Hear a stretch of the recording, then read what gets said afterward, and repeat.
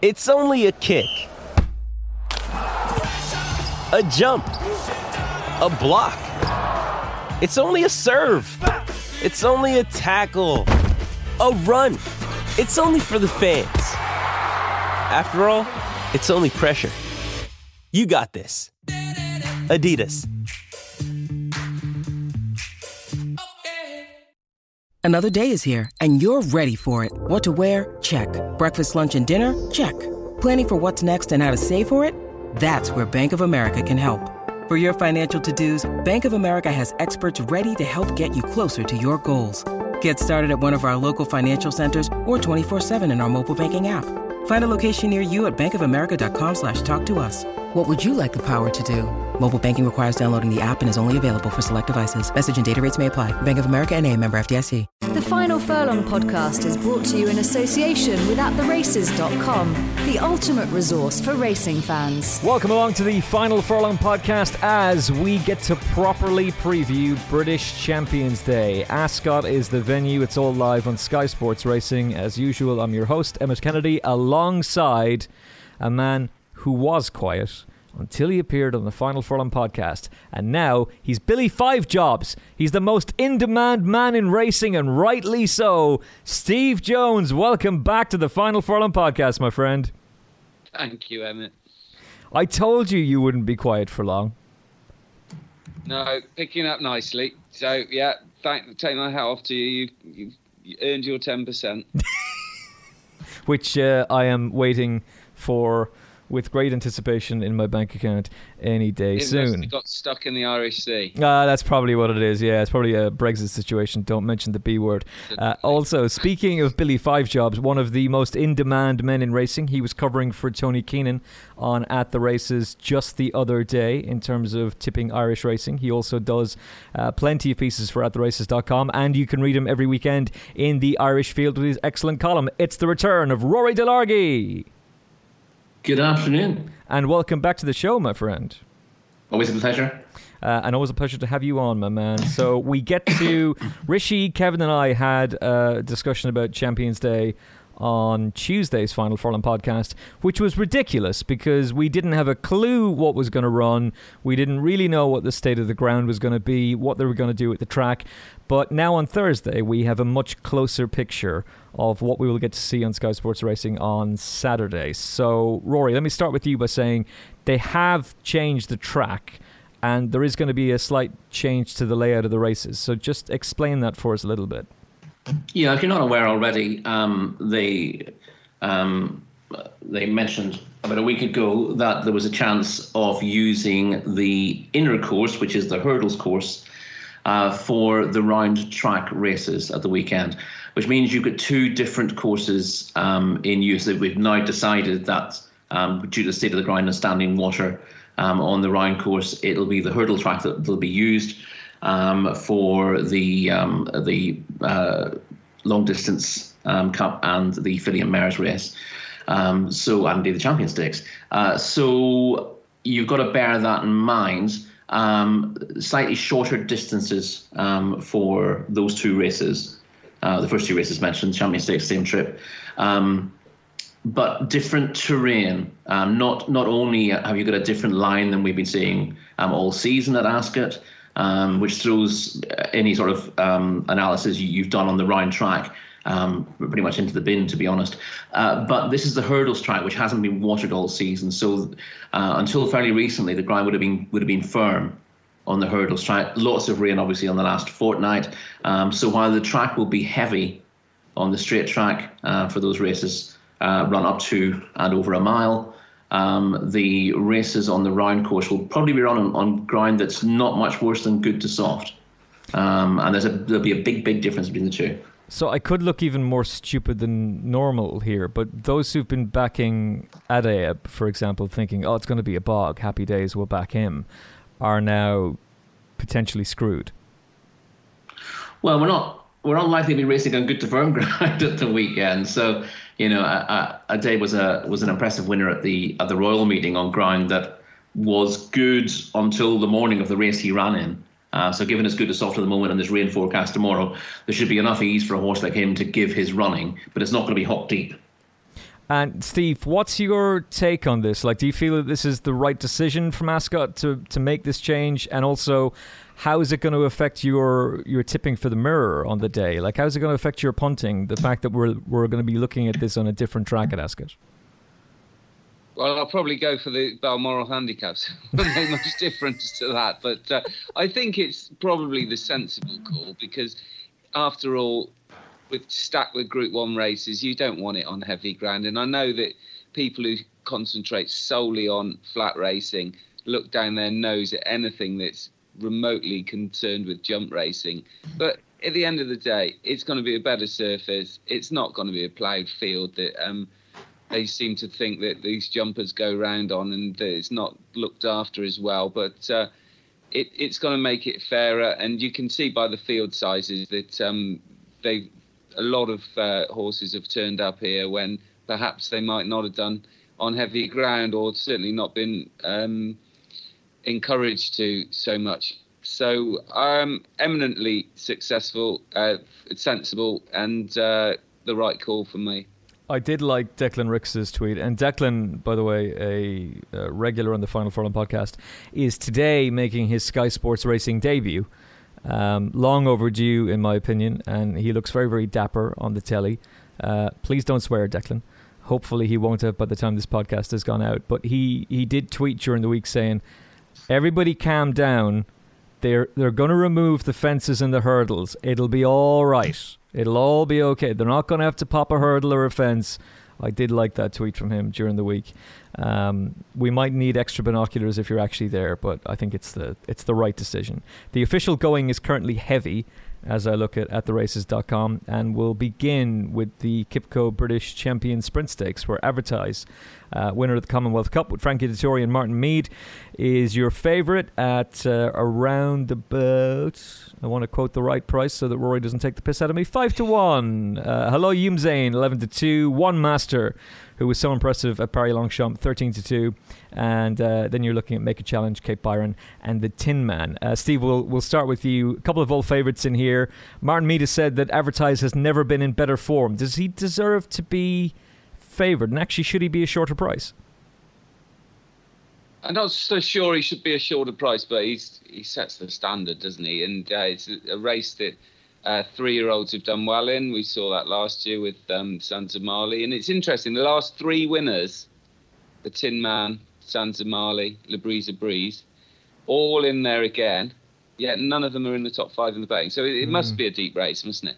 And Advertise, he's done fantastically well over 6 furlongs. I know they tried to squeeze some stamina out of him, which didn't work. So if you take those runs out after all, he was second to Teuton Hot in the Dewhurst, first run over 7 furlongs. It's hardly bad, is it? But blew out in the Guineas.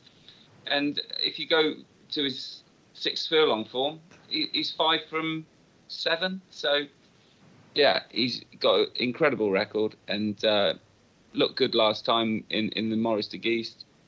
Probably not as good as the Commonwealth run, which was a really good effort. Beat Hello Youmzain and 10 Sovereigns and like. So, yeah, he handled the softish ground in the Commonwealth Cup at Royal Ascot. So you'd hope that he would be okay on it. So I think he's got a great chance. But I think it's a real deep race, this, you know.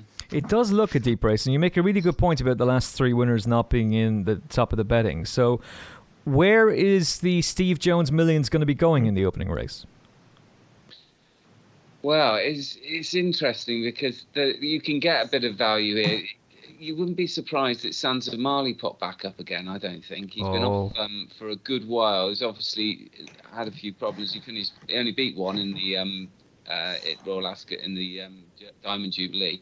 So if he came back to the form of last year when he made all on testing ground, I think that's the key with this horse. If he gets the soft ground, which he had last year, then I think he could pop up at a big price. But I think it might be a stronger race. In fact, I'm sure it's a stronger race than it was last year.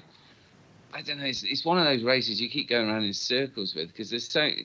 Advertisers obviously got really strong claims, but then you think, well, some of these horses, good horses, double-figure odds. So I just can't make my mind up at the moment. I'd say the Tin Man's who won it a few years ago. That the grounds come for him. The grounds come for Sons of Mali. If Advertise handles the testing ground, then he's got to have a great chance. But God, it's a tricky one to start with, isn't it? I think you're probably worth giving this one a bit of a swerve, I think.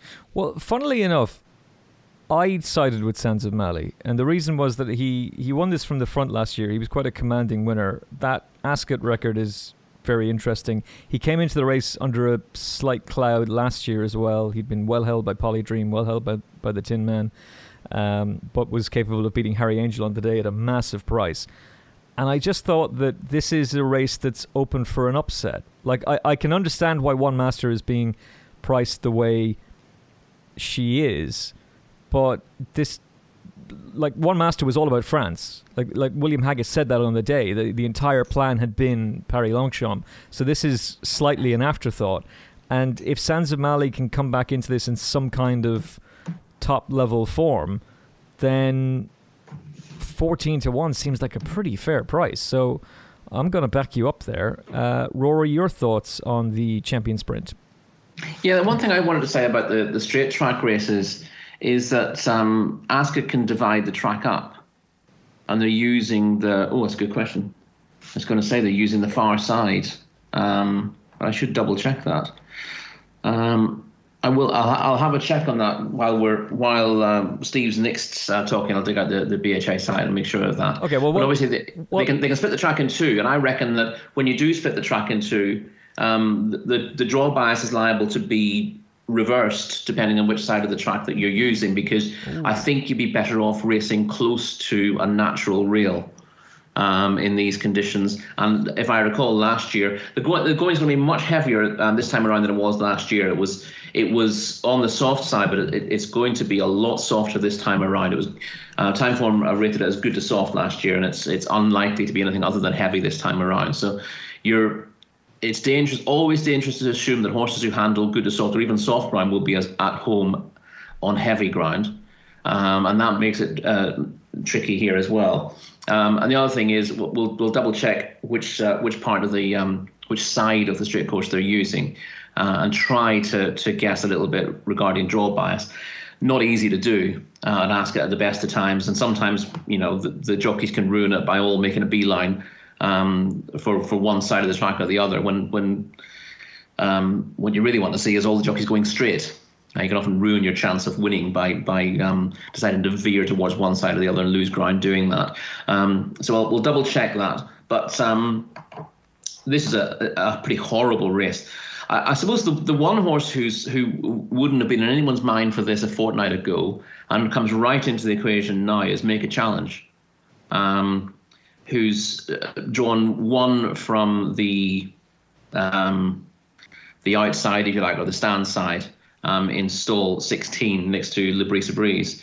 And Make a Challenge has really come to himself for Dennis Hogan of late.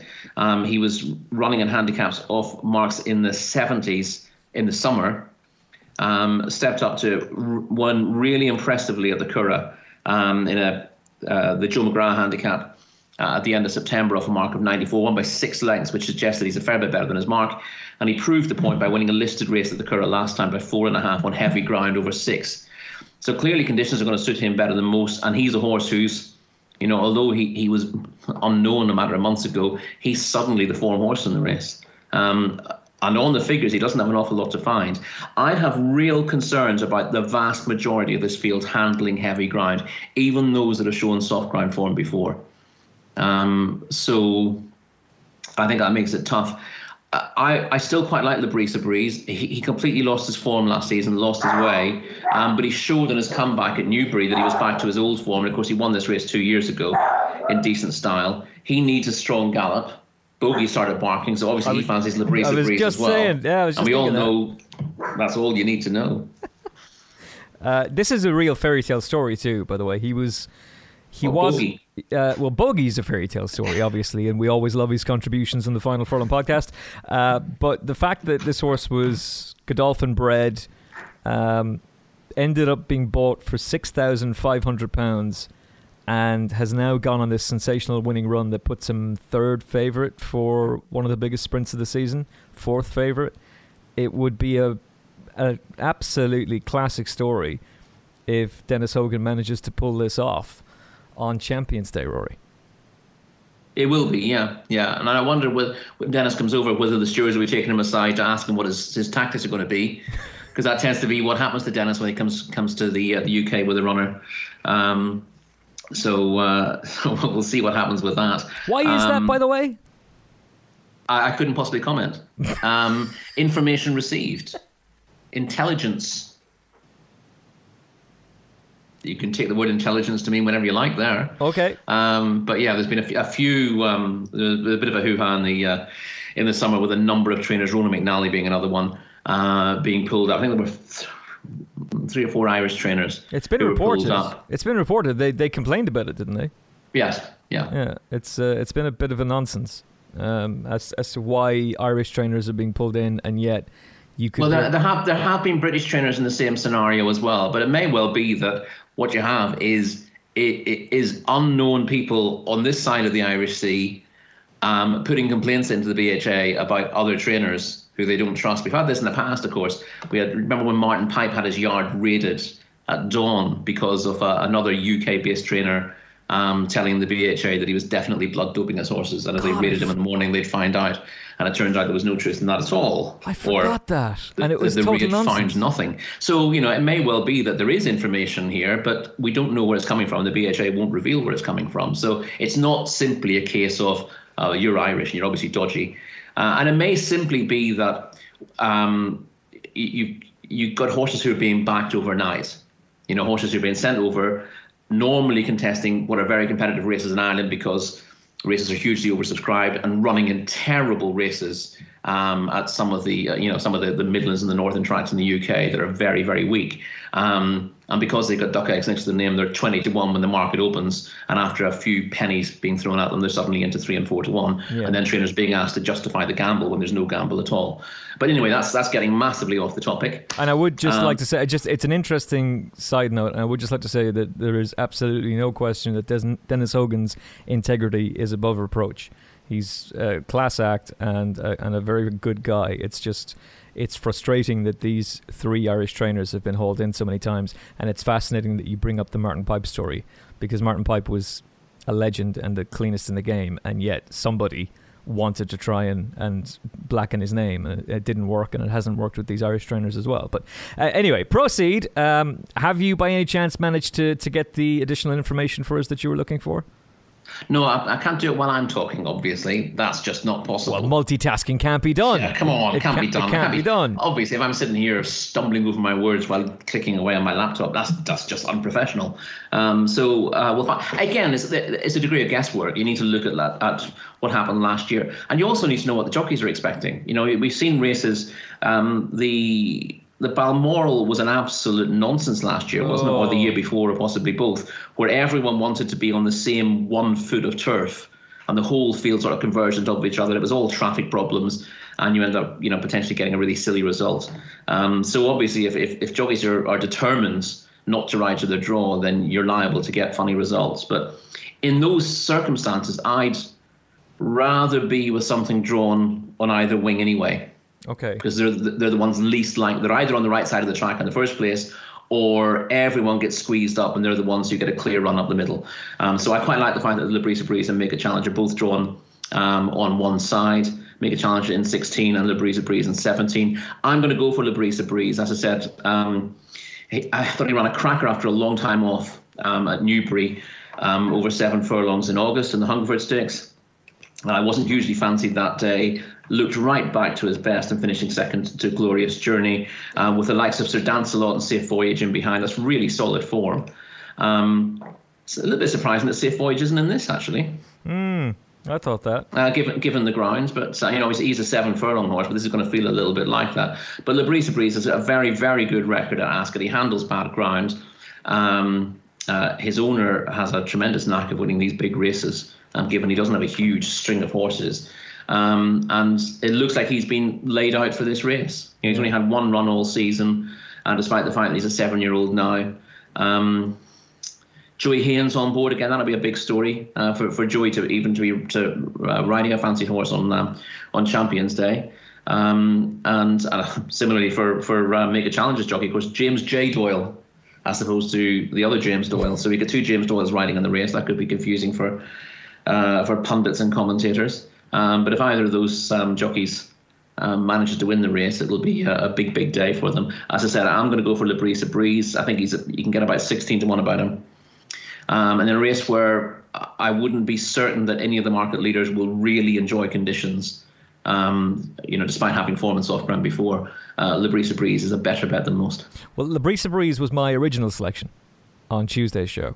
That's a good sign then. I happily always go for the one that you get off. Before I jump ship to Sands of Mali, so I can tell you with great confidence that I will be doing a reverse forecast on Sands of Mali and Labrisa Breeze and backing them both. And you can get 18-1 according to At the Races. You want to change your mind by Saturday, will you? What? Jump to a third? Since Tuesday, you've got to change it again, haven't you, on Saturday? So I'll be on Make a Challenge by Saturday, is that it? In fact, I'll have just backed to Make a Challenge, ducked the other 2, they'll finish first and second, and I'll be crying somewhere in a corner. No, I'll back both. At least you'll have another one so you can do a TriCast. Oh, I'll definitely find a TriCast. Don't you worry about that. Speaking colours for the TriCast to make an absolute fortune. I can't. No. It's Sands of Mali and Labrisa Breeze. I'll take 2 swings at it. They'll be bringing Washington DC out of retirement for this. Jesus Christ! Just for you. Poor old Washington DC. I still don't understand what they were doing with that horse. It's Sands of Mali for Steve and myself. It's Labrisa Breeze, I suppose, for myself as well, but mainly for Rory, and it's definitely Rory's selection that you want to be going with. According to At the Races, the most popular bets are Advertise 14%, Make a Challenge 11%, Hello Yunzane, then One Master, and Cape Byron. So that's the current state of affairs on ATR. Sorry, just to confirm, since you've been asking me to, the far side of the straight course is being used. Ascot have a nasty habit, or the BHA have a nasty habit of using the word far side as one word. It's beginning to wind me up a little bit. Yes, it's the far side of the track. So the true rail will be with the low numbers, if that makes sense. So Sands of Mali coming out of 3 will be fine. Yeah, will be. Well, I'm not saying fine. I'm just saying that's where the natural rail is.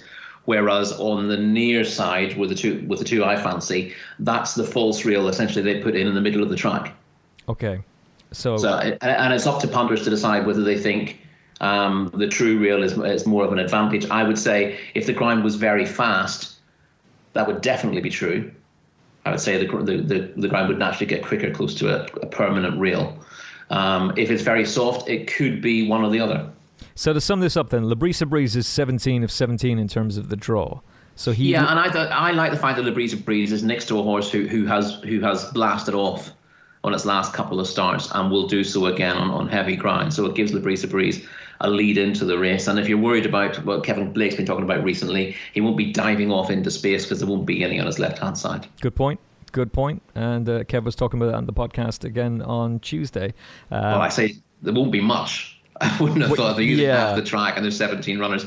The stalls are actually on the far side of the track. So again, horses drawn very low will be the ones who are specifically next to a rail. But I would have thought with 17 runners across the track, there wouldn't be a huge amount between the high numbers and the near side rail. Okay, so the Final Furlong podcast team going for the winner of 2017's renewal, Labrisa Breeze, and last year's winner in Sands of Mali 2018. So hopefully there's a bit of gravy to be found there for you. Whether or not we can get you gravy in the second race of the day, though, is another question entirely, because we're talking about the mighty Stradivarius, who right now is a confirmed runner, although John Gosden is going to walk the track beforehand to confirm. Frankie Dettori on board yet again for the Champion Stayer, and he is a long odds-on favourite. He's as short as 2's on, 4-9 on attheraces.com right now. You can, with somebody, get 6-4 on Kew Gardens, who Rishi and I were very keen on Tuesday's show, and who was super unlucky. I still feel sick about it. Is 5-1 for the Kipco British Champions Long Distance Cup. Steve, we've had a habit of trying to take on Stradivarius. The last time he won, we came to the conclusion that we wouldn't do it again, and yet Kew Gardens is in opposition, and so I probably am going to take him on, which makes me look a bigger fool than usual. What's your thoughts on the big staying race of the day on Champions Day? Regarding Kew Gardens, I think the step up to 2 miles is going to be fine, but on the easier ground, I'm not so sure, to be honest. I think he's a horse that likes decent ground. And if there was a bit more rain around, I know that obviously, as Rory said, they moved it onto the hurdles track, so it won't be anywhere near as testing on the round course, but it'll still be on the soft side. And I'm not so sure about that for Kew Gardens. Stradivarius, we've seen him. He'd go on anything, wouldn't he? Any day of the week and over any distance, and he's just been fantastic. I was surprised he's not shorter, to be honest. This is a thing that Rory has pointed out before, and I suspect that Rory's going to be proved right again on Saturday, that he'll actually probably drift again, Rory, and go off a slightly bigger price than he should. And he's certainly going to drift from 4 to 9. No doubt about that. You'd like to think so, but could he? What price do you see him going off on Saturday?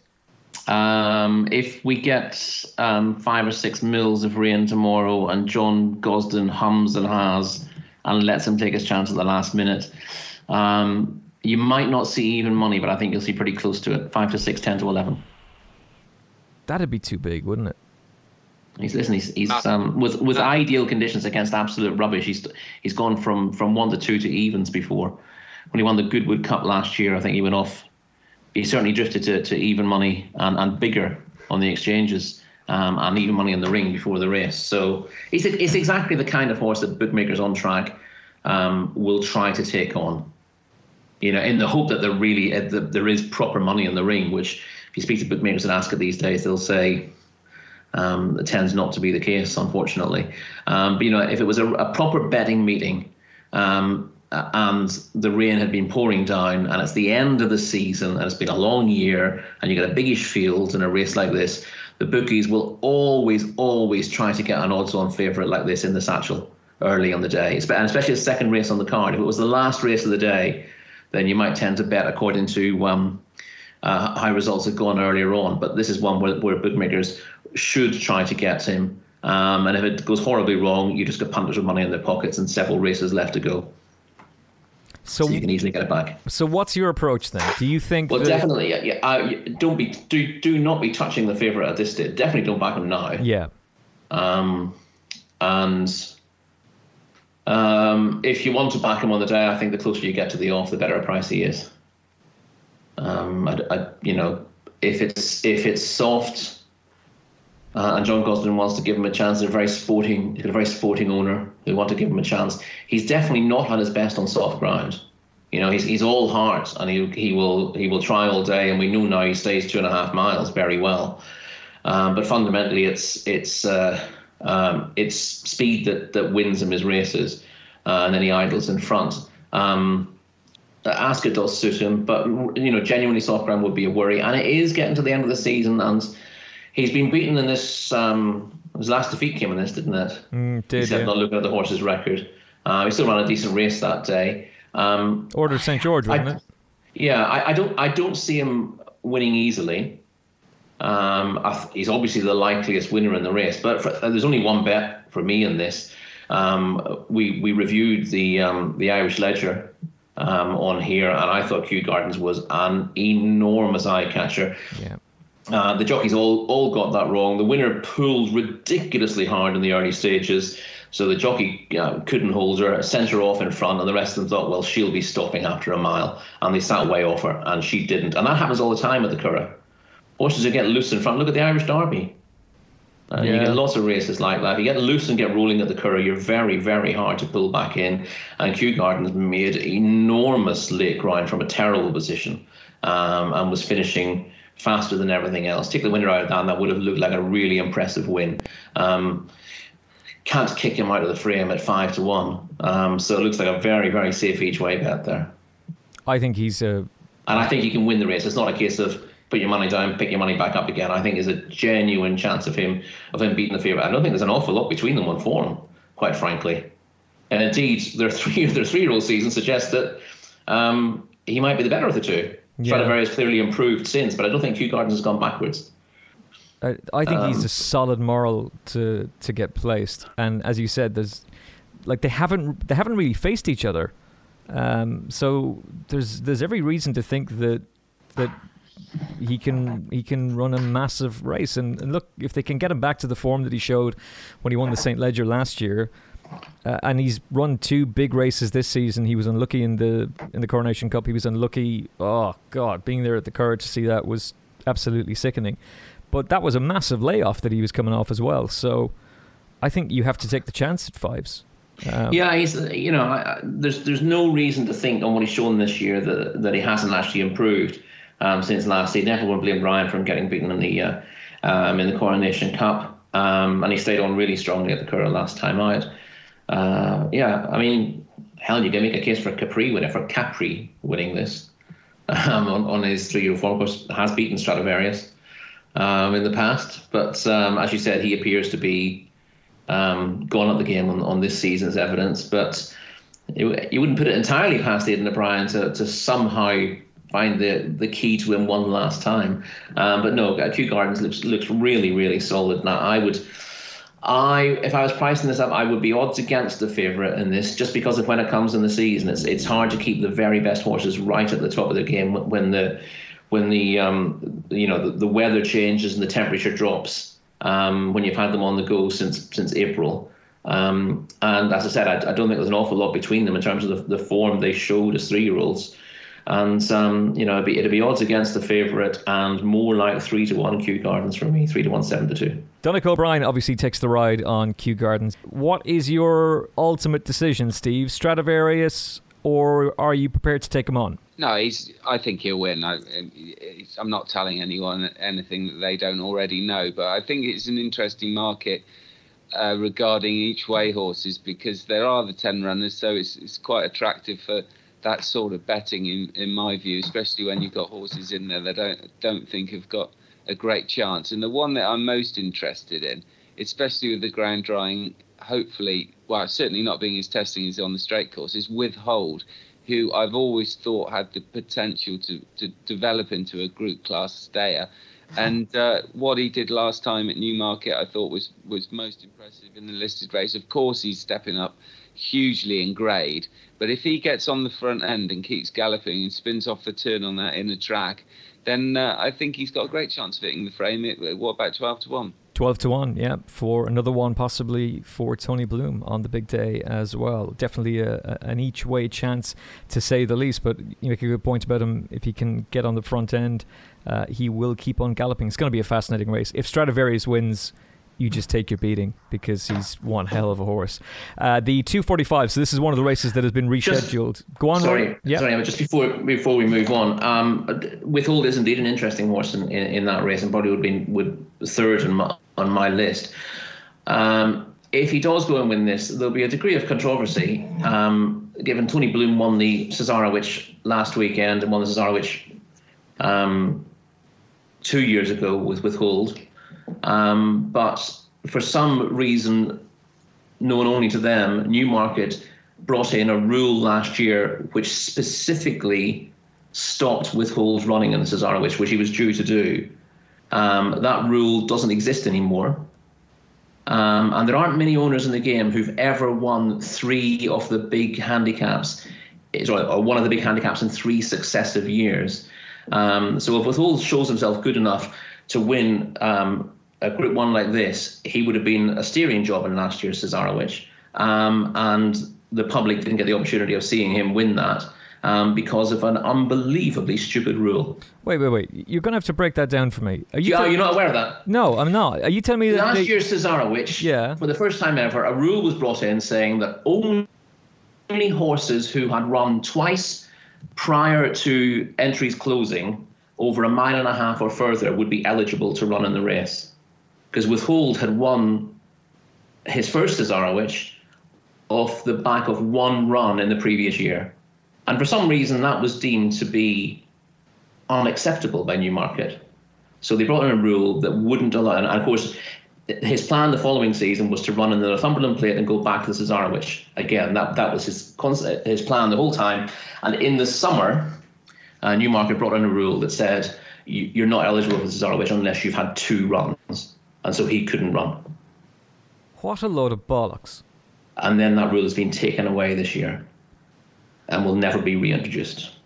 Do they have something against Tony Bloom? I doubt it. It's just, I don't know why. We've got rules like that with the Grand National, and I can understand why you might want to have rules with the Grand National that you want a horse that's at least run over fences in the season. Because, God forbid, if you have an accident and people go, oh, this horse should have been running in the race. He hadn't run over fences for 2 years. They let him run the Grand National, and look what happens.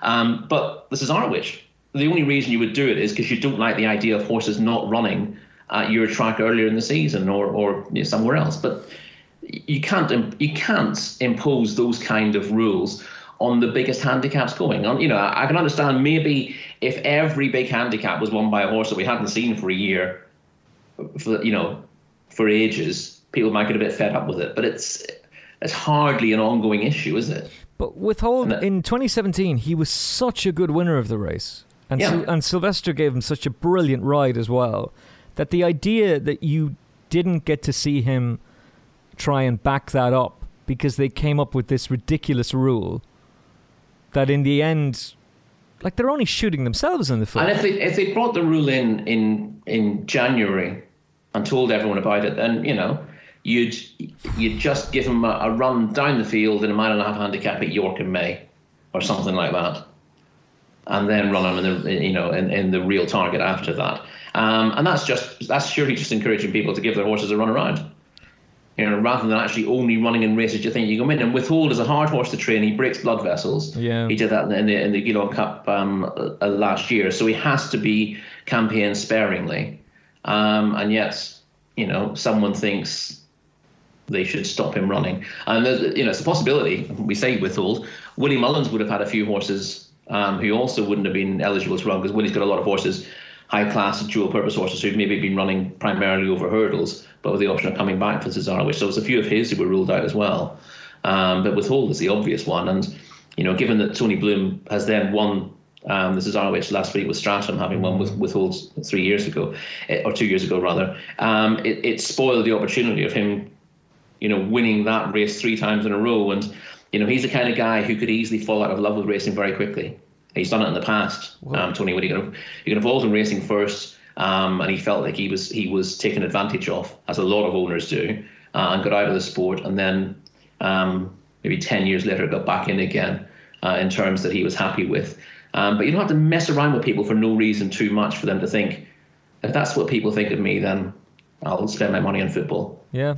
And he's already a massive football owner. So we need to be encouraging owners to the game and not introducing stupid rules that dissuade them from it. I can't understand that at all in the slightest.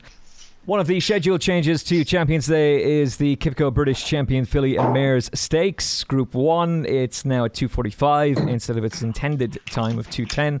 Starcatcher heads the betting for John Gosden and Frankie Dettori. They've also got a nice backup in Annapurna, the Oaks runner who will have her last run after winning in Paris Longchamp last time out. This will be her last run before retirement. Dermot Well brings over Tarawona, who there was a huge word for on course at the Curragh the last day when she managed to go and win impressively against a good horse in Goddess. And then you've got Fleeting, the frustrating Fleeting, who keeps running big races but doesn't quite get past the winner. That being said, where is your money going, Steve Jones? On the frustrating Fleeting, I think. I think she has got a big race in her when she can put it all together and things drop right for her. You've seen that in the Oaks, where she was unlucky in that really rough race where she was third to Annapurna. She does need things to drop right for her, though. She likes to be held out. I think she'll get a decent pace, though, won't she? Starcatcher in there and a few other front runners, and with Aidan O'Brien having 4 in there, you'd have thought he'd want something to go up on and take him on the top end. I don't know whether that's Pink Dogwood's role, because she hasn't found much of a role since she finished second in the Oaks. Lost her form incredibly, and I think Fleeting has the class to do it. And she was unlucky in a 1.2 mile Group 1, the Lopera, on Art Weekend. So she comes here in good form. likes easy ground, should get a decent pace. I know she's frustrated. I know she hasn't won this year. I know you're bashing your head endlessly at a brick wall, which seems to be a hobby of my time in gambling sometimes. And I think she's got a lot going for her. If the splits go for her, and the inner course might cause her a little bit. You'd prefer it to be on the normal flat track, not the hurdles track, but there's no hurdles in the way, as your mate Declan said. So I think Fleeting's one last time, please. One last time, we'll keep the faith with Fleeting at 7-1. Aidan O'Brien's won this race for the last 2 years, throwing quite a few bullets at it this year, including the Oaks runner-up, an incredibly frustrating Pink Dogwood. Rory, for you, obviously the betting headed by the two John Gosden horses and Starcatcher and Annapurna. What are your thoughts? Yeah, I'm always looking for filly going forward at this time of the year rather than trying to sort them out into very strict ratings order. I think with the colts and with the older horses, it's one thing. With the fillies, you just want to find one who's coming to herself as a rule and is going to run a race. Rather than hoping that something that's shown top class form in the spring is going to come back to it. And she needs to improve a little bit, but the one that I've got in my mind here is Antonia de Vega, one of several in these colours to have got off to a really good start last year for Rafe Beckett.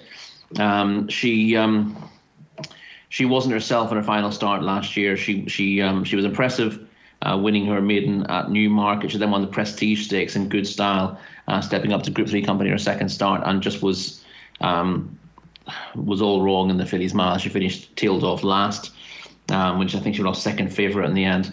And we didn't see her again until June.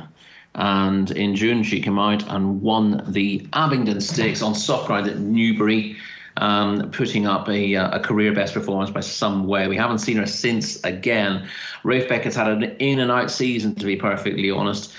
He hasn't been particularly noticeable through the summer, if you like, given that he's often had some very good horses. But all of a sudden, the Beckett yard is on fire.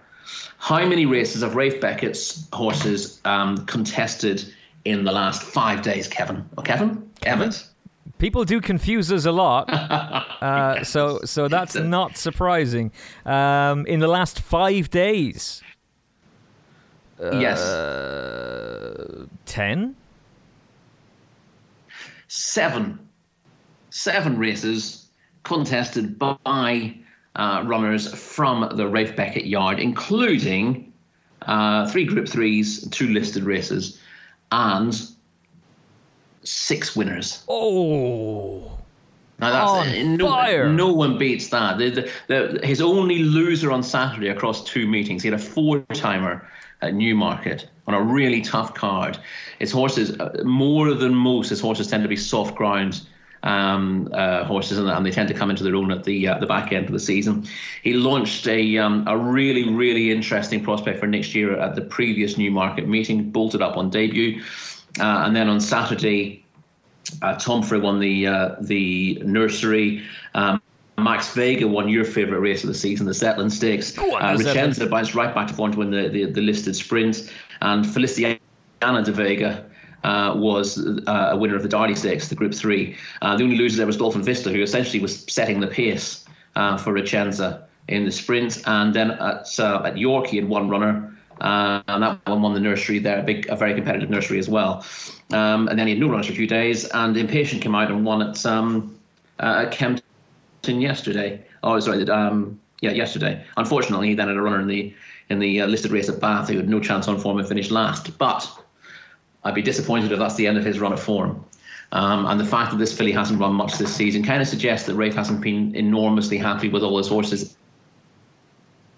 But they all seem to be firing on all cylinders now, and the softer the ground gets with these Look de Vegas, the happier they are. I think she will take a big step forward again, and if she does, she could be a match for any of these. 11 wins in the last 14 days for Rafe Beckett, and in the last 7 days he's really caught fire. Wow. Okay, you've made a very, very big case there. I was all over Tarrawanna for Dermot Weld. I think it's always interesting when Dermot travels to the UK. He rarely does it.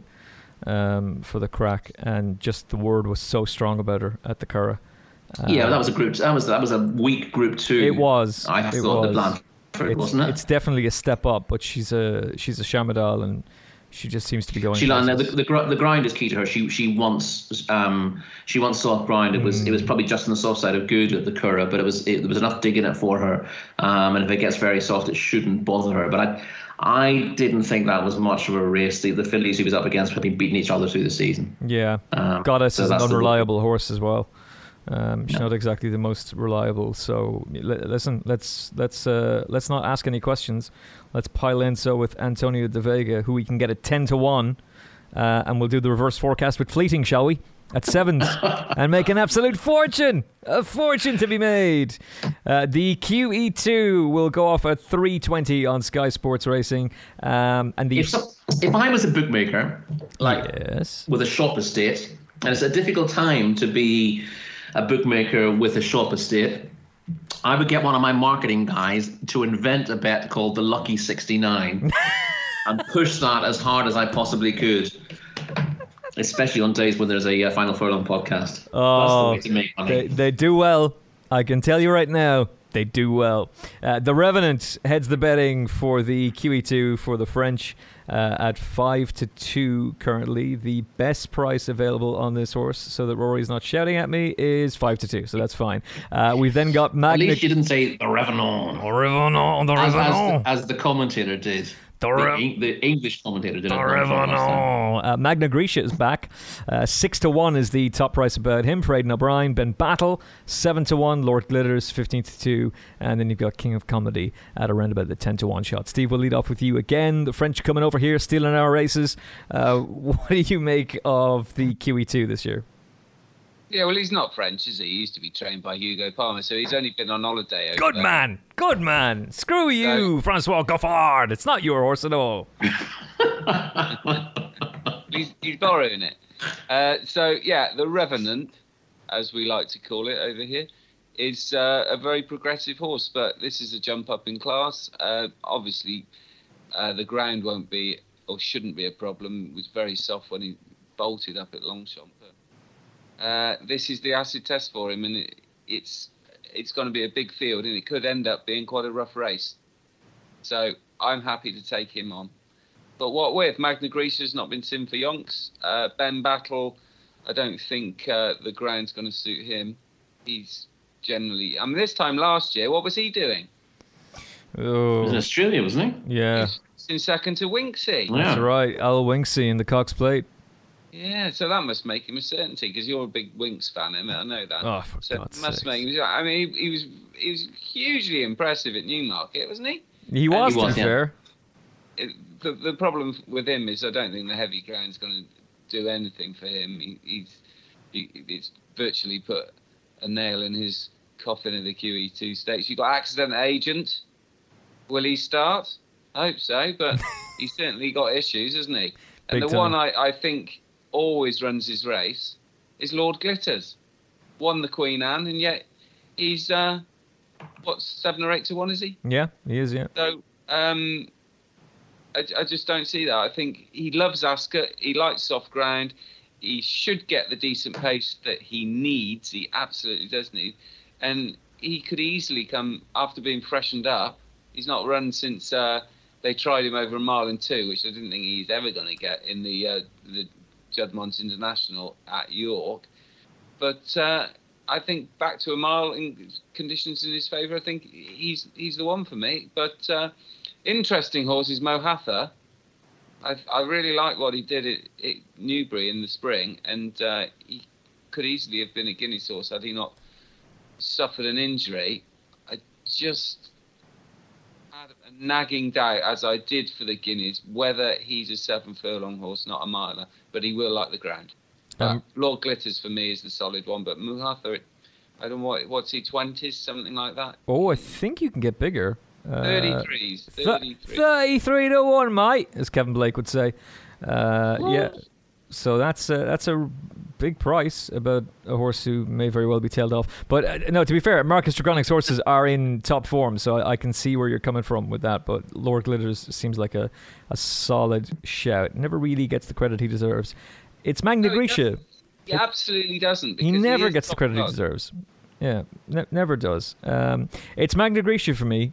I think that I don't doubt his fitness, and the Irish Guineas was all wrong. So we'll see how. Has he been on some kind of world tour since May? Then he had an injury setback, and they were trying to get him back for, I think it was a Group 1 in France, and in the end they decided to wait. So I can only imagine that it's here and then Breeders' Cup Mile, maybe. Who knows? But he'll probably stay in training. A prep race for the Breeders' Cup in heavy ground. That sounds like exactly what he wants, isn't it? Yeah, but hey, the old Coolmore and the Arcos team can't go wrong. Donncha obviously won the Guineas on him as well, so it's no harm having him on board. And you can get 6-1 about Magna Grecia. Your thoughts, Rory? I'd be interested to see how the market shapes up on this, because Ben Battle will come out looking best on the ratings because of that performance last time out. And if you listen to Saïd Bin Suroor after the race, he was adamant the horse needed the run, and he absolutely blew King of Comedy away. I just think Ben Battle might be the type to show his very best form when he's 95% fit, rather than after that run. So that was his first run since October, and he did much more than they thought he would do. So I think there's a decent chance of him recoiling from that, for all it was impressive, especially with the heavy ground to contend with as well. And the Revenant has been talked up an awful lot for this. He's nowhere near good enough to win a proper. I mean, this might end up being a weak Group 1, which gives him a chance. He's not a Group 1 horse. No. I know Hugo Palmer hoped that he would turn into a Derby horse, but in fairness, there are a few 60-rated handicappers out there who Hugo hoped would be Derby horses as well, because you don't know until they get. That has not meant as a slight on Hugo at all. He's meant to be a mudlark, the Revenant. He's run twice on heavy ground in his life. He was beaten once by DXB over a mile. The dog did not like that comment about Hugo Palmer, by the way. He's very, very annoyed at you. Sorry? The dog did not like that comment about Hugo Palmer. Yeah, that's kind of par for the course. It's all right, Bogey. I'm not talking to Hugo. There's no need to be like that. The dog's obviously a big Paul Roger fan. It's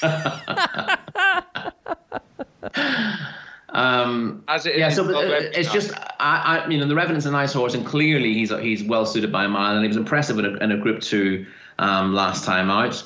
But it was a typical French Group 2 on ground that was not as soft as the official. That's always the way with French going descriptions as well. So the idea that the Revenant has been winning loads of races on heavy ground and is a superstar when the mud is flying it's not wildly inaccurate, but it is fairly inaccurate.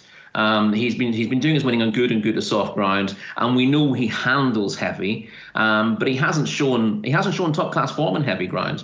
His 2 runs on heavy were fairly useful for him, and he's improved since.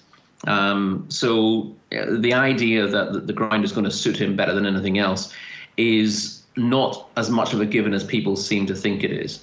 And he's one of those that people won't really be particularly familiar with his form, but are looking for a horse who wants the ground and are going to pick up on him because he's been talked about that way. And I'd be a little bit wary. Of course, he's ridden by Pierre-Charles Boudot, who cannot ride losers. So that's hardly a bad thing for him. But I think the front 2 are weak enough in the market. In saying that, there's nothing that I'm absolutely mad about in the race, and I'm going to have to play it by ear a little bit. I was talking about Safe Voyage earlier on. I wonder whether the 6 furlong race was the one for him rather than stepping up to a mile in this. I'm surprised but he's the horse. He's the horse who's going to love the ground more than anything else in the race. But he's been running over 7 furlongs round a bend, and I'm not sure whether the straight mile will play to his strengths. But he will absolutely adore the ground. Mohathar, I really liked when he won the Greenham at the start of the season. I put him up before that at the time, but whether you could have him in a race like this off a break is another matter altogether. I'm almost certainly going to wait until the morning and try to nick a bit of value on something at 25 to 33 to 1 in this race. Depending on what gets pushed out. So rather than making my mind up now and kind of being forced to stick with something, I'm going to avoid the top 2 in the market. I'm probably not going to be taking a chance on horses like Magna Graecia either. I'm going to look for something that's solid but unspectacular, but underrated by the market. Okay. I worry about the jockey for the Revenant, because in the last fortnight, Pierre-Charles Boudot seems to have been stalked by the racing blogger. And he'll do well to shake him off at Ascot. I worry about him being able to ride it, because I don't think he's going to be allowed to. The blogger's going to have him in a headlock. That could be significant, couldn't it? Do you know that I jokingly mentioned him on last week's show, and I immediately got tweets saying, please do not give him airtime. Please don't mention him. So it's Steve's fault this time around. And a lot of people get wound up by the fella. Yeah. Live and let live, I think. Live and let live. That's the way to be. Yeah, but you could be right. He could put the pox on him. Maybe if he tips him, that's it. Game over. Do you know what? The more I look at this race, the more I quite like the fact that Magna Graecia's fresh. Aidan O'Brien's won the race 3 times in the last 10 years. And 3-year-olds go well too. So if we go by the stats, which of course, Steve, but it's clear that he would have wanted to get a run into Magna Graecia. That's the thing. Yeah. If he'd scrambled home in a Group 2 somewhere a month ago, I'd be reasonably keen on his chances. But it's clear that it hasn't quite gone to plan. And while you'd trust Aidan above almost anyone else in the world to get a horse like him ready, it still has to put you off a little bit, depending on price, of course. The thing is, though, that's the point, is that we're probably going to get a bigger price in the day, because it's not Ryan Moore, it's Donica, even though Donica won the Guineas on him and won the Virgin Futurity Stakes on him as well. So they clearly have a good relationship. He goes well fresh. He won the Guineas first time out. And there's no better man than Aidan to get one ready fresh. So that doesn't really concern me in the slightest. So we might end up getting a bigger price than we should on the day. So look, I'll stick with him. Are you looking at the prices now, by the way? Yes, I am. What price is King of Comedy? King of Comedy is currently 12-1 with one of the biggest firms around. I could see him being ignored and going off at a big price, but I wouldn't want to be backing him at that. Clearly he's got no chance with Ben Battle last time out for him, and I like that kind of angle where you can give a horse a decent chance, but the most recent piece of evidence puts people off, and horses like that tend to go off at much bigger prices than they should. At this stage, he's not. But if he got to 20s and bigger, then he'd start becoming reasonably interesting to me. He's quirky, but I think he'd probably be happy enough on the ground. And he's got the ability to go close if he doesn't blow the start. And even if he does blow the start, it might not be the worst thing in the world to be off the pace in a race like this, given the conditions. Isn't Ben Battle also a massive contender to just bounce to the moon? He is. We sort of suggested that anyway. But on the other hand, what price Ben Battle in your? You're not there. Let me re-click. Ben Battle is currently a best price 7-1 with big firms. He's 7-1, Ben Battle. Ben Battle is 7-1 with big firms who actually will. I'll tell you bet. what. I hadn't looked at the betting for this. I would have thought he would have been a much shorter price than that. And in which case, I'm immediately, his run last time out is the best piece of form in the race. No doubt about that. We're worried about him backing it up. But then again, when you're talking about being against a horse like that, you're assuming they're going to be market leader.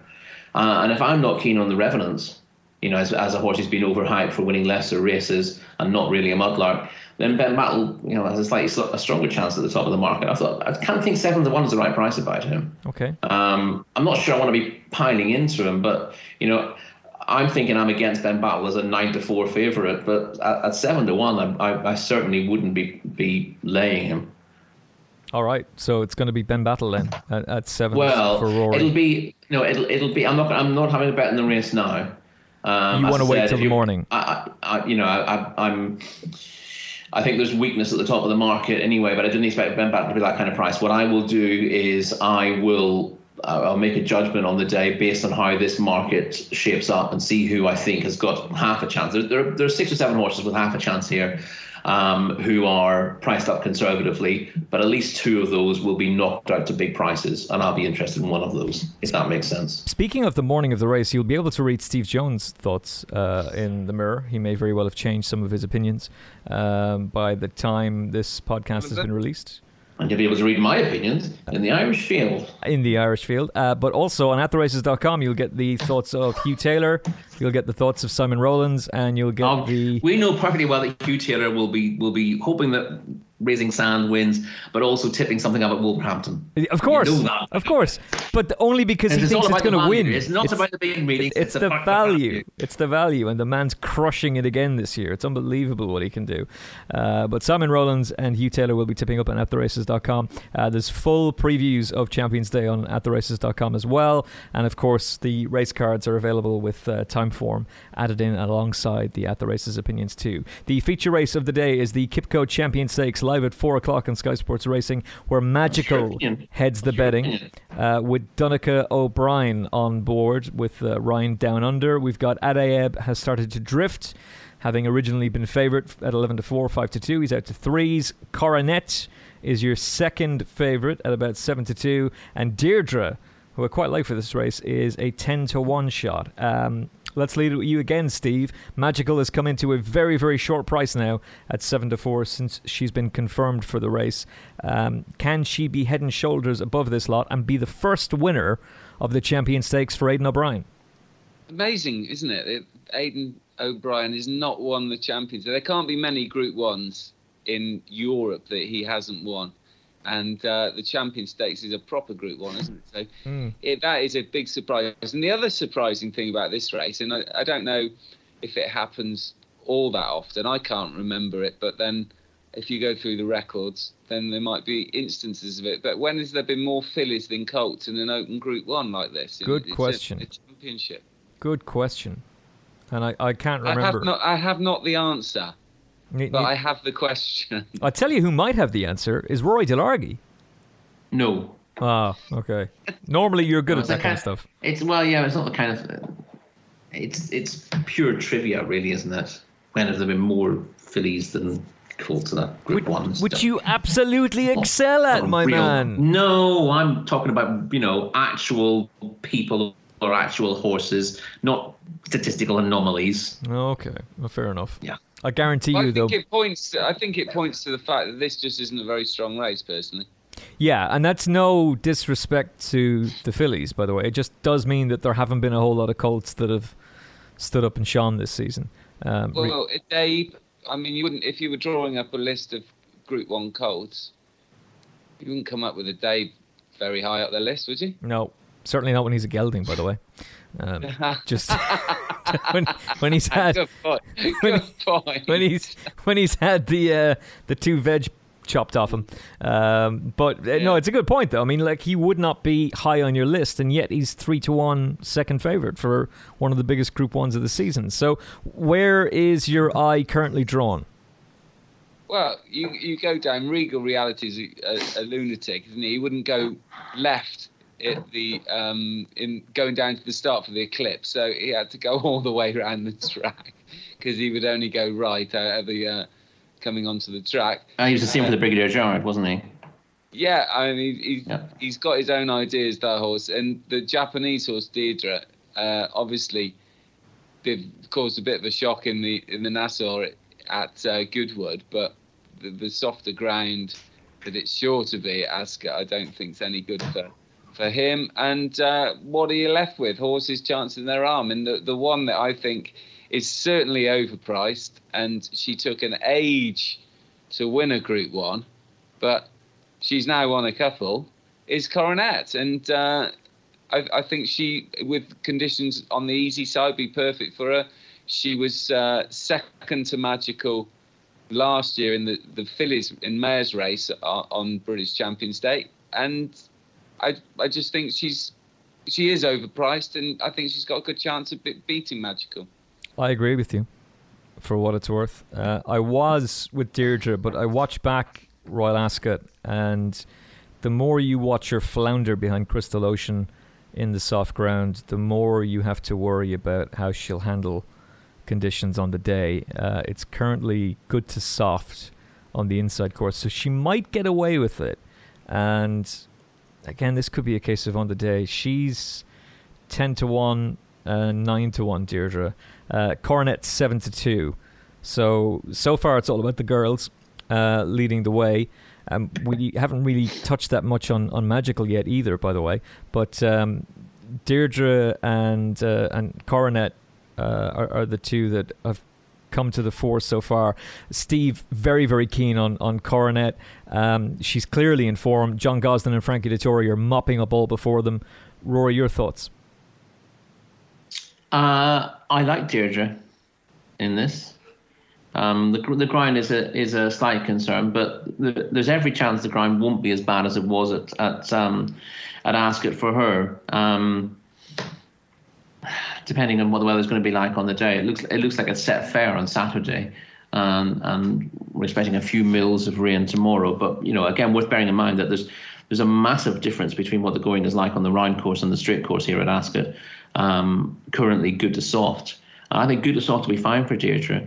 Also worth remembering that she's a completely different animal since Oisin Murphy threw his leg over her. That's a good point. Yutaka Taki was gone at the game 20 years ago, mate. Jesus Christ. And he had her terribly positioned in the Prince of Wales as it went. You couldn't come from any off the pace the way that race panned out anyway. It just didn't suit her. That's not an indication of how she is. This, of course, is theoretically it's the same course and distance, but it's slightly different because they're using the hurdles track. She wants a strong pace, and she wants to be able to use her stride. And that's not the way it panned out. So she doesn't want to be going slow and then quickening. She wants to be going at a solid pace throughout and picking up horses. It's exactly how it panned out for her at Goodwood. They went really hard that day, and she showed that there was a suggestion that as a 5-year-old mare, she was maybe over the top herself after Ascot, but she impressed at Goodwood, where the pace really suited her. She's absolutely gorgeous. She's a big, long striding mare who just needs things run to suit. We discussed her after Champions Weekend as well, and I said I hope she'd come here and that the ground wasn't too soft for her. And the suggestion then was, they said they're going to go for the Arc, and I didn't think the Arc would suit her at all because of the nature of that race.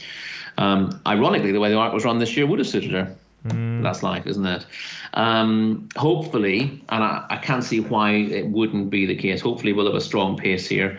Medaille will want to go forward again as she did at Goodwood. Pondus, one of the few colts in the race, tends to race fairly prominently. I'd like to see him press on, and that should ensure a decent pace for Deirdre. And if she gets that, the gamble is whether the ground is too soft for her. But she's won on good to soft before. And I thought she was really unlucky at Leopardstown. I thought she would have won that race if they'd gone a proper gallop. But she got caught on heels and couldn't get out. And she finished best of all. She was really eye-catching.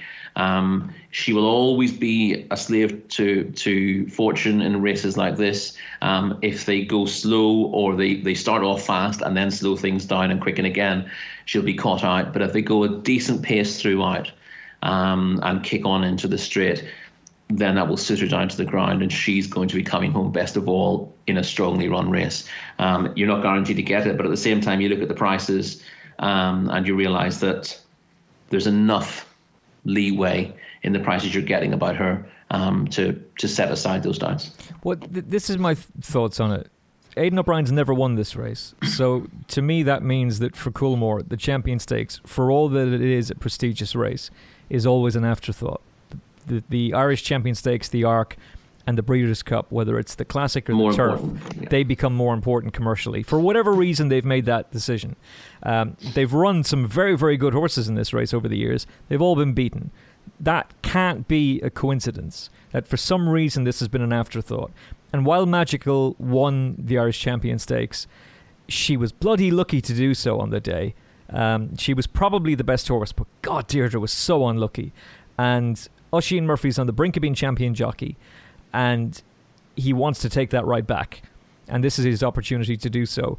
This is the concern I had. I kept watching back that Royal Ascot run. According to attheraces.com, the current going on the straight course is heavy, inner, good to soft in places. You feel as though, Rory, that she would handle that okay? Yeah, the key thing about that ground is there are only going to be 3 races on the round track, and it's virgin ground. It's ground that has not had a horse stand on it since, when's the last jump? The last jump meeting in the season used to be late April, but I think it's like February now, isn't it, at Ascot? Oh, it could be, you know. They don't cross over. At the end of the season, isn't there? That juvenile handicap. Oh, that's right. Yeah. So there is one in April. But there's been nothing running at Ascot on this ground since April. So it really is virgin ground. So unlike most scenarios where you got soft ground, you're looking at chopped up ground and ground that's been watered and then seen rain on top of it or whatever. This is ground that, although given as good as soft in places, will be absolutely pristine on the day, and that makes a big difference. So we have another reverse forecast, Coronet and Deirdre. And Deirdre is a 10-1 shot. Magical is 7-4. I respect Magical, but Deirdre's way too big. And ipso facto, 10-1. Deirdre, thank you very, very much. The final race of the day, gentlemen, is the one that you're both most excited about talking about. Off air, this is the one you couldn't wait to hit. The Balmoral Handicap over the straight mile. The going currently heavy. Lord North, who was very impressive last time out. He did only win by 3/4 of a length, but damn, he did it in style. 7-2 favourite for Frankie Dettori. You can get a bit of 5-1. You then got Chiron at 7s, Kick On 8-1. Dear God, Armando Magdaliani for Aidan O'Brien at 10s. Biometric, Escobar with those famous colours. Rory, we'll leave with you this time. We'll drop you into the fire for the big handicap, the Balmoral. Where are the Delargy millions going to be going in this one? First thing to point out, I suppose, Lord North could be an absolute blot, but if you think he is, the form of the Cambridge has actually already worked out pretty well. He was really impressive that day, but he's dropping back now from 9 furlongs to the mile here, and although Majestic Dawn won yesterday on soft ground at Nottingham, so the form's worked out fairly well. It's worth bearing in mind that he'd already gone up in the handicap before the Cambridgeshire, but as an early closing race, he was able to run off his old mark. So he hasn't just gone up £5 or £6 for winning that by 3/4 of a length. He's £12 higher in the weights. Once horses go up by double-figure margins, you need to think really hard about whether the fact that they were visually really impressive is enough to make you back them off their new mark. On the other hand, when John Gosden wins the Cambridgeshire with an unexposed 3 or 4-year-old, they tend to go and win group races. So you might think that Lord North is still the proverbial group horse in a handicap. He's drawn and stalled 20. We'll find out early in the day, I think, whether a really high draw is a positive or not.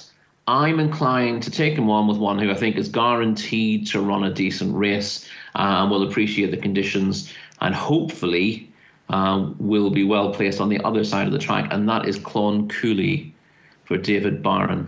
David Barron, obviously, he's had Kinran hitting the frame in all the big handicaps until that horse landed a massive punt at the last Ascot meeting when the ground turned soft. And Clon Cooley, although she has been disappointing on recent starts, very disappointing indeed in actual fact, at the likes of Pontefract, Goodwood, York and Newmarket, she was really well suited by the way the race panned out in the Royal Hunt Cup. Came from a long way back to look the likeliest winner late in the day, only to be beaten a nose.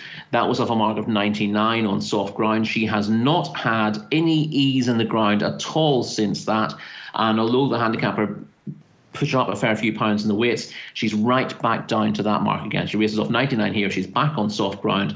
She's drawn and stalled 1 on the far side of the track, which might be the place to be. As I said, I think you want to be drawn on the extremes rather than up the middle with the track split.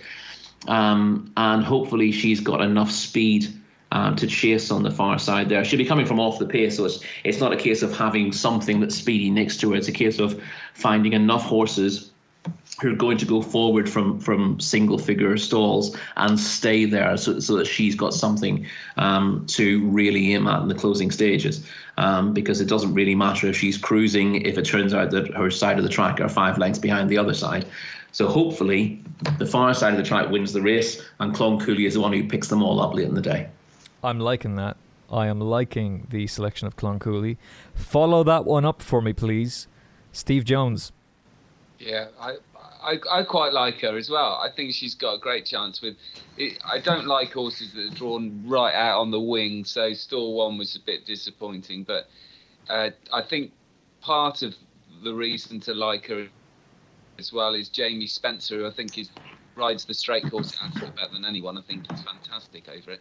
And that form, if you go back to the Royal Hunt Cup, Beaten and Nose is as good as anything in there, bar Lord North. And as Rory said, excuses for the races since, and goes on the soft ground like Ascot.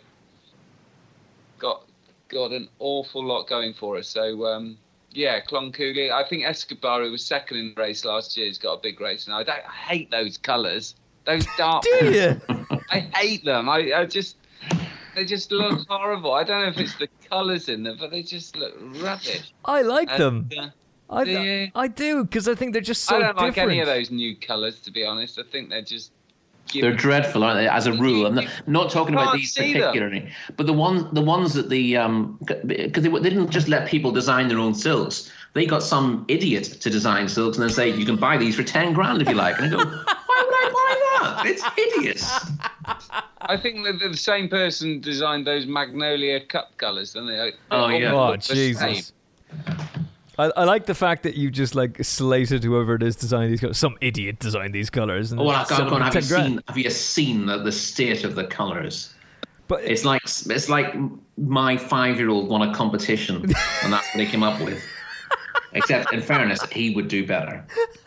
He's a genius. Well, put him forward. If it's going to be 10K a pop for the silks, put him forward.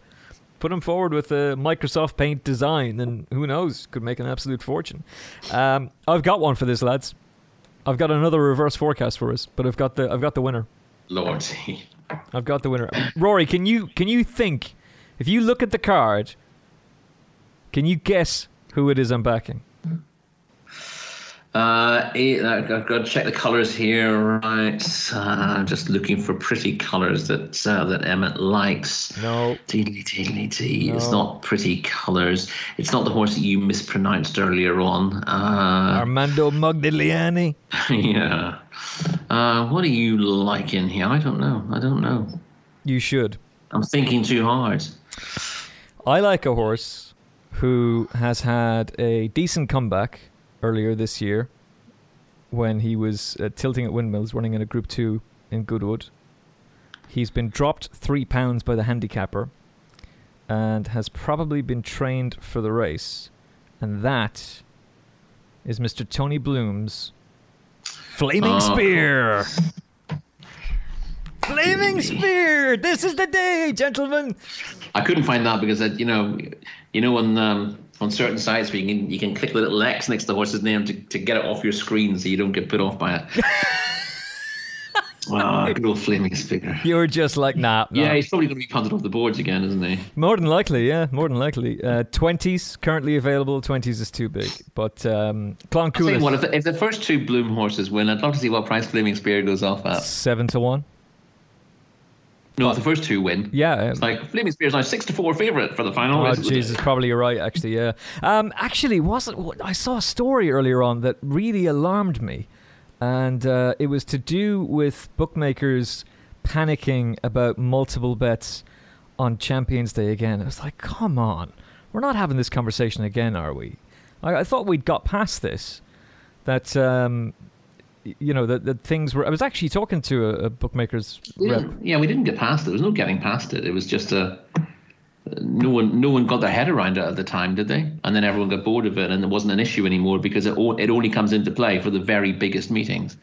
It's when once a year punters come out and they've only heard of one jockey. Layers wary of Frankie Dettori rampage on Ascot Champions Day. Yeah, it makes for rubbish headlines. But in fairness, there's more than a kernel of truth about it. But you got to the stage now with online liabilities that it's always going to be only Frankie Dettori at the very biggest meetings of the season. So Royal Ascot, I don't think it was even really an issue at Coriace Goodwood, maybe Champions Day, but if it's on ITV and Frankie's riding and there are 6 races and he's got rides in them all, then you get a disproportionate number of people who have big multiples, for small stakes, but on all his mounts. And so it would be true that if all the horses won, even the biggest bookmaker in the world would not be able to pay out. So it actually does make sense for them to restrict stakes, because otherwise, what bookmakers have traditionally done is say it's never going to happen, so don't worry about it. And then you've got the Magnificent Seven, which puts literally thousands of bookmakers in the UK out of business. It's a once in a lifetime thing. Yes, but that's the thing. But in order to deal with it, you actually have to split it up a little bit so that people can't win £1 million each. You can't have 2,000 once-a-year punters all winning £1 million. Well, I'd like that. It's like everyone picking the same numbers in the lottery. You can't guarantee everyone. The winner of the lottery is definitely, everyone who wins the lottery is definitely winning £1 million this week, and then 1, 2, 3, 4, 5, and 6 come out. And everybody wins. Surprised how many people just do those numbers. So it does make sense. There's no point talking about people not having the guts to lay a bet. It's just that bizarre scenario that you actually will have a ridiculous number of people, all with like 50p accumulators on Frankie Dettori on really competitive races, which could pay absolute fortunes. And if you do have that, then suddenly you've got a, what do they call those events? A once in a lifetime event? Well, not quite, but there's a specific term for, like the old Y2K, but something that just smashes the system. Well, I tell you what, gentlemen, as we've been discussing this, I've decided to do a little bit of a small amount of research here, right? So if you pick a random bookmaker, and if you go online with your bookmaker of choice, and you currently do a €5 accumulator, let's say a €10 accumulator, actually, right? Let's just go for it. So a €10 accumulator, or £10 accumulator, on Frankie Dettori's mounts on Saturday, and he's got a number that are fancied, pays 30k, just over 30k. A 50-cent Lucky 63, or Lucky 69, as Rory and Kevin like to call them, €7,218.25. And you can probably do it now, but on the day, you probably won't be able to. So if it's going to happen, do it now. Final Furlong podcast listeners, unite.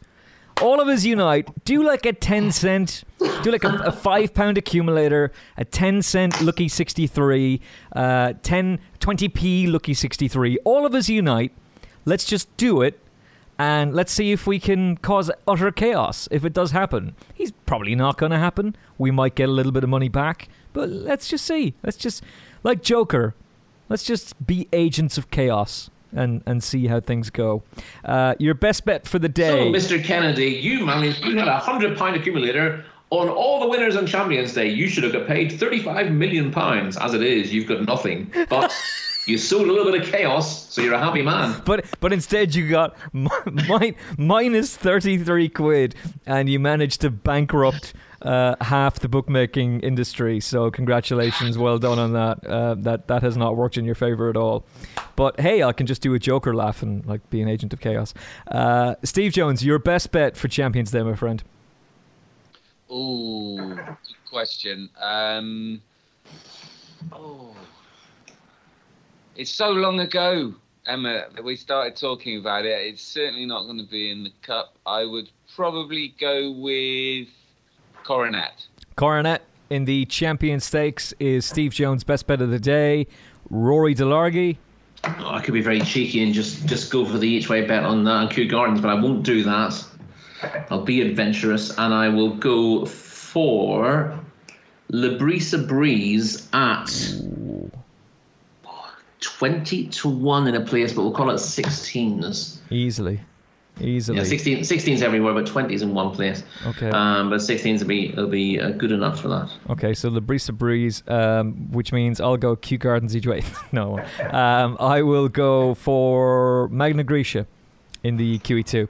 So you've got yourself a patent there, and hopefully it'll pay off, and hopefully we'll be in the gravy. You'll notice that Ryan Moore is not available. The reason being, Steve, is that he's gone down under to ride 10 Sovereigns in the Everest, which is worth about $1 billion. You were in Australia last year to go on a brief tangent about the atmosphere at racing. So you had the honour of seeing Al Winksy for the Cox Plate as she made history. That must have been some experience. It was fantastic. When all the talk of the form of the Winks' wins and all that, it's irrelevant when you actually witness what it meant to the people who go racing in Australia. The atmosphere there was like nothing I've ever experienced at any sporting event. It was just phenomenal. You looked up at the stands, and Moonee Valley is very sharp. It's not unlike Chester, but with a shorter straight, would you believe? And so the stands go a long way back, almost like football stands, rather than going up, because the running's less than a furlong. The stands can't physically be like they are at Ascot or somewhere like that.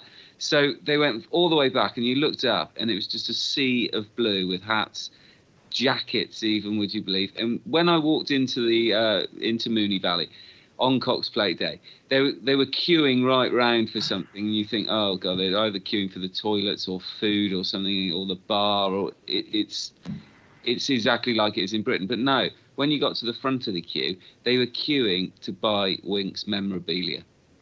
That's unreal. That's unreal, because you hear stories about the Americans placing a bet on the tote on a horse for the Triple Crown or Breeders' Cup Classic, and they don't cash it in, they keep it and they frame it.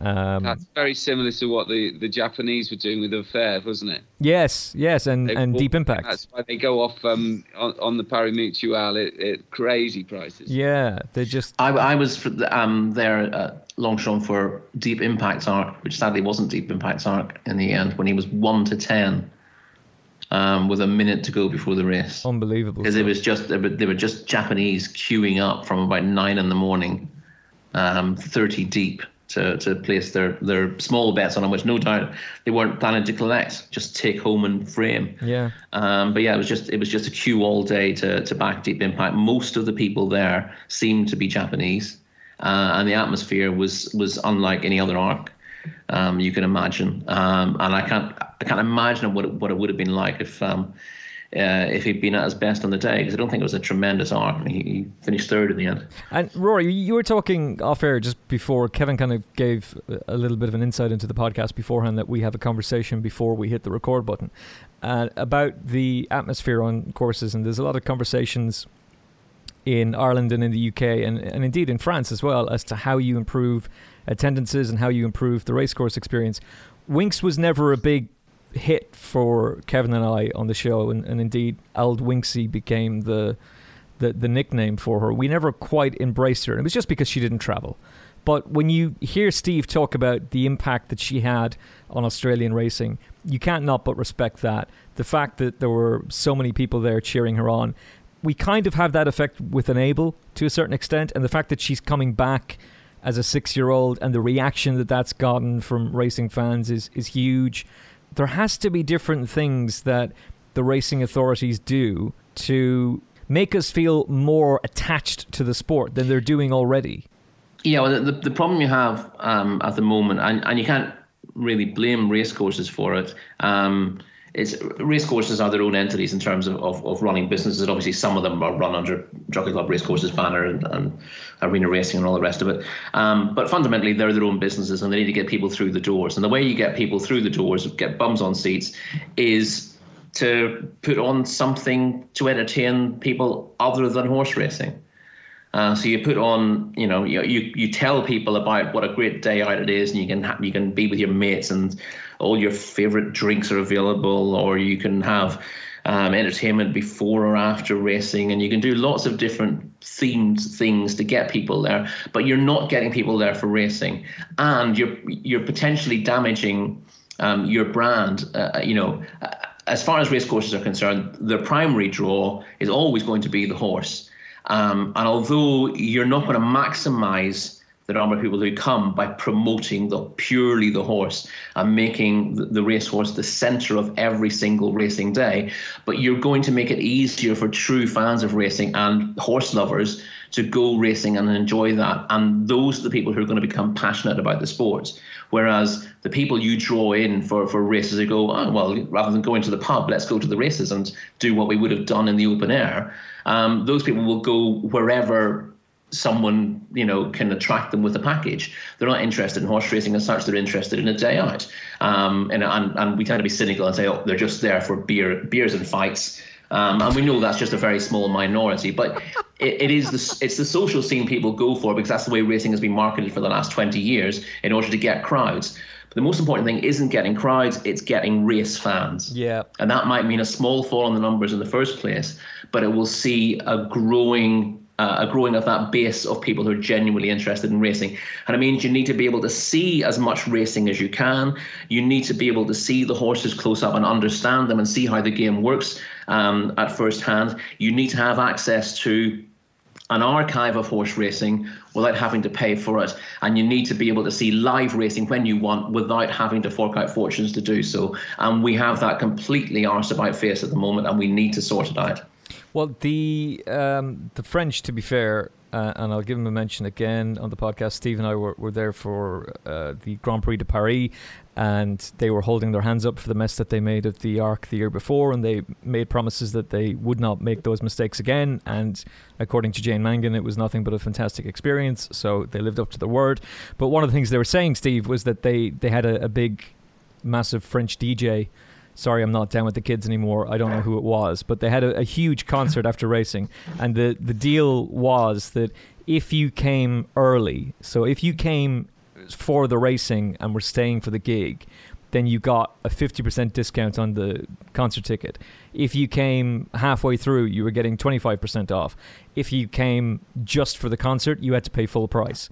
But while that did increase the numbers, there were a lot of people who were walking around while the Grand Prix de Paris was on, who clearly had no interest in racing. Whereas if you go to the Curragh on what essentially was Pat Mullen Day, when you had Pinatubo putting up that extraordinary performance, which the only thing I can describe it as, it was Frankel-like. As he entered the final furlong, the whole crowd erupts into applause. That's racing fans, and it was mainly racing fans there because it's Irish Champions Weekend, but also it was a chance to see legends of the saddle come out one more time to support Pat Mullen. And so they went for that reason. And there must be a way that we can then attract pure racing fans and encourage them to come along, because when you're at the racetrack for an experience like you had, Steve, with Winx, like Rory had with Deep Impact getting beaten in the Arc, like I had the other day at the Curragh, there's nothing like it when the whole place is buzzing and everyone, you don't know people, but you're talking to them. You all have this shared interest, and it's fascinating and it's brilliant, and there's enough fans there. It's just a matter of appealing to them in the right way. Yeah, absolutely. And it's a difficult blend to get right, because at the end of the day, to become an actual race fan, you've got to be introduced to the sport, and that's proving hard. If it's going to be coming through the concerts, you've got to accept that the vast majority won't ever come to races for the actual horses. But some might. If you only get 5% of a £20,000, 20,000 strong crowd, then that's quite significant if you can do that. But whether that is being achieved, I'm not so sure. But it's a difficult one, because going back to Moonee Valley and the Cox Plate, it was pretty obvious that a vast majority of the crowd were under, say, 30. And that was a different atmosphere. Why it was probably a different atmosphere from the Melbourne Cup itself. So it's difficult over here, because it is suggested that anyone under 30 must be going for, as Rory said, a few beers and a punch-up. But we've got to do something to try and attract people to the races for the first time and hope that they enjoy that. But if you're doing it through a concert, then that is the big distraction. Yeah. Why they're there.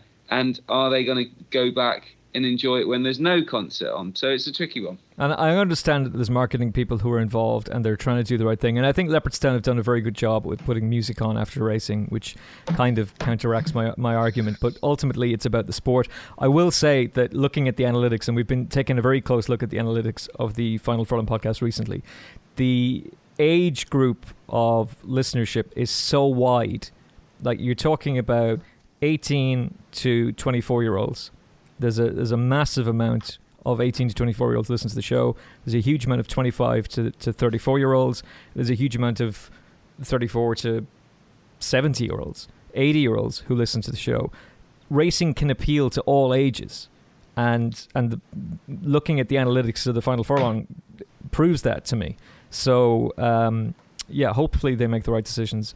We've gone off on a bit of a tangent, but I think it was worth mentioning, particularly when we've got one of the biggest days racing of the year coming up. Steve Jones, we'll see your work on Saturday as part of being a Unibet ambassador. Congratulations on that role. And your work in the Mirror as well. So the best of luck with all that, my friend. Thank you. Rory Delargy, you will be on At the Races again very, very soon. Obviously the Irish Field too, and plenty more places as well. And back in the Final Furlong podcast very, very soon. Yes, I hope to have something published on At the Races this weekend on the great Brigadier Gerard. Fantastic. Will come about. You've teased this a few times, so I'm looking forward to reading that. But hopefully Brigadier Gerard will be up this weekend if they can squeeze all the words in. Excellent stuff. Looking forward to reading that. There is gold content available for you on attheraces.com for Champions Day, so make sure you check all of that out. And we're back with you on Monday. Thanks so much for listening. Hopefully you enjoyed it. From Steve Jones, Rory Delargy and myself, Emmett Kennedy, appreciate you listening. Have a great weekend. Hopefully there's lots of gravy on the way. Good luck. Have you downloaded the free At the Races app yet? With easy-to-use race cards and form, expert daily tips, plus video replays and in-app betting, it's the app that no racing fan's phone should be without. Available for free on your iPhone or Android mobile. Visit attheraces.com/app for more details.